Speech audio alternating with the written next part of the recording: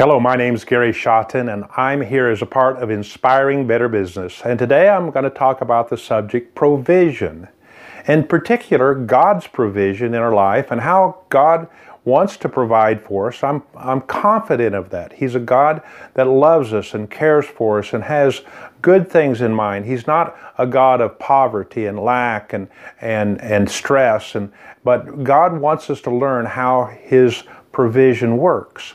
Well, in our part of the world, the word prosperity has kind of gotten a distorted meaning. So I'm not using the word prosperity like most people would, because it kind of gives the idea that somehow I will get so rich I can own 3 or 4 or 5 homes and I can own the best of cars. And I'm not knocking or criticizing somebody that does that. That's up to them. They're going to have to answer for that. But I do know that God is a God of provision. He will provide what we need at the right time if we walk in faith towards that. Well, my parents were good parents, and I'm so happy to have been raised on a farm and ranch. And in this part of my younger years, just as a small boy, my parents taught us to save money. And we just knew that if we got an A, we got a quarter, or we got straight A's, we got a quarter. And if we could save by working with little allowance, not really allowances. We actually helped Dad work. We never got an allowance for making our bed.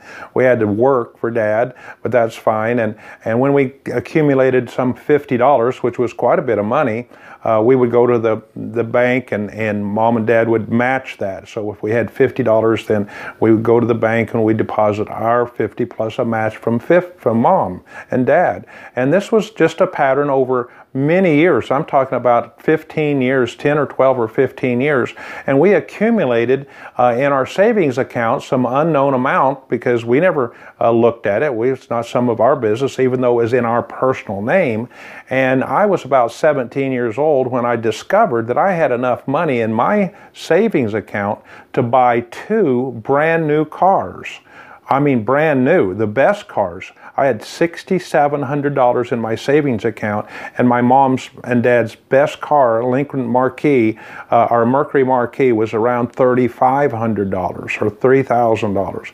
And so I politely asked my dad, say I kind of got this old secondhand car over here. I was thinking I would maybe get a little better car. And he says, nope, no discussion. Well, I'm glad, because not long after that, there was some land that came for sale, and Dad took my money, or guided us in putting our money together with my 2 brothers. That made $20,000, and my parents matched the other $20,000, and we had an auction. The Schotten Farms Inc. Incorporated was formed, and we had to start with 2,000 acres. Am I so glad that Dad didn't let me buy a car that would be worn out and worthless. And so that was my upbringing, and my point of provision was that I see a pattern with what my dad did, and you'll see later in my own life, that I didn't set out to get rich or be prosperous. He set out to do good business. He set out to do good stewardship. He was a pillar at the local church, and he was a giver to the gospel. And we had provisions to give, and he was just a good steward.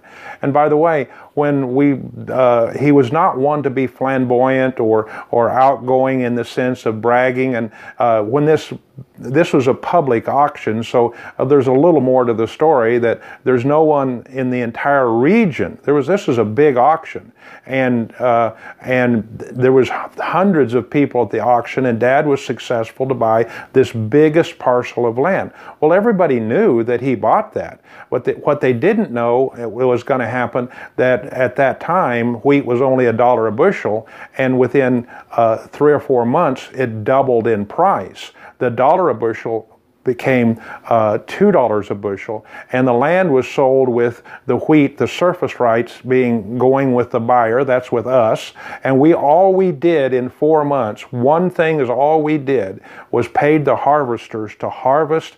That's just half of the land was planted. That's the way it works, strip farming.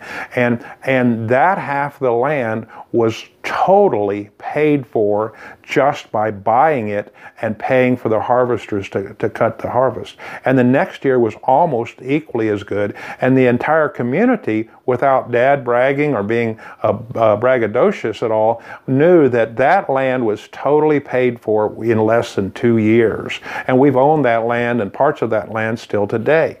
So God's provision is amazing. But the point of the lesson is, Dad didn't set out to do that. He was guided and directed by God to do good business, to stick with it, not become weary, not to give up. He had to push through at difficult times.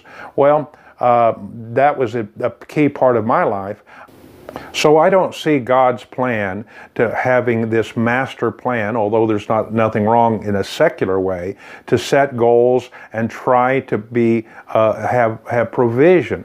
But my plan and my encouragement is we just do good, solid business. Well, in my life, I was an engineer for my first 10 years out of college, and we had determined to move to attend Bible school in my new town. But we hadn't started out with that plan, and some 2 years prior to us deciding to go to Bible school, I had decided that I'd have some side income, some side business, and I started buying baby calves. I started with what I had. I had enough money to buy baby calves and feed them and grow them up. There's a whole story in that, but unbeknownst to me, the timing was perfect, because when it came time to go to Bible school, I had 10 mama cows that were giving birth to baby calves, and these mama cows were now worth $1,000 each, and I had $10,000 to move to go to Bible school.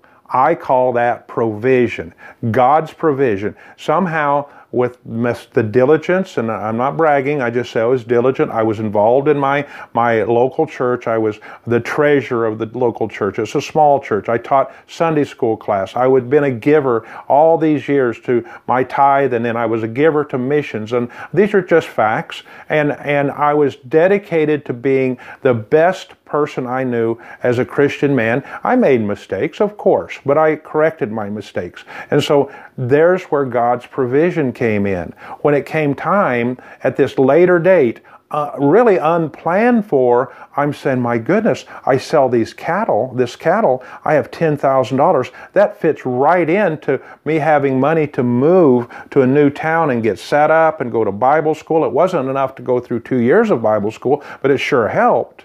I had other people that were at Bible school, and they were just telling stories about at the last minute they had no money. They just got there barely with enough gasoline in their car, and they had no plans for money, and God provided. Well, that's provision, but I kind of think in retrospect that was an act of mercy and grace on God's part and that's not the norm. I don't think you want to run on empty. I don't think you want to be consistently at the bottom of your income with no cash reserve. I still trust God for everything I have, but I just set the ability to do solid life with my wife, be committed to my wife, to my family, be committed to my church, be committed to making the gospel of Jesus Christ a part of my life, and then doing good business.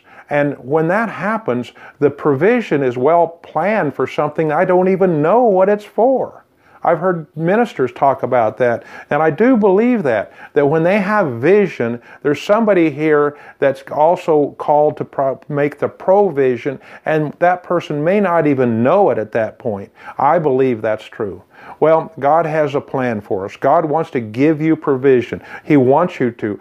There's the provision of the first miracle of Jesus, and in the land of Cana, where there was a wedding feast, and somehow on the second day they had run out of wine, and Jesus didn't make a big scene about it. He just calmly had people, the servants, put water into these 6 big containers. containers for water. And they drew out the water, and it was wine, and the person in charge with the wedding was amazed at how good the wine was.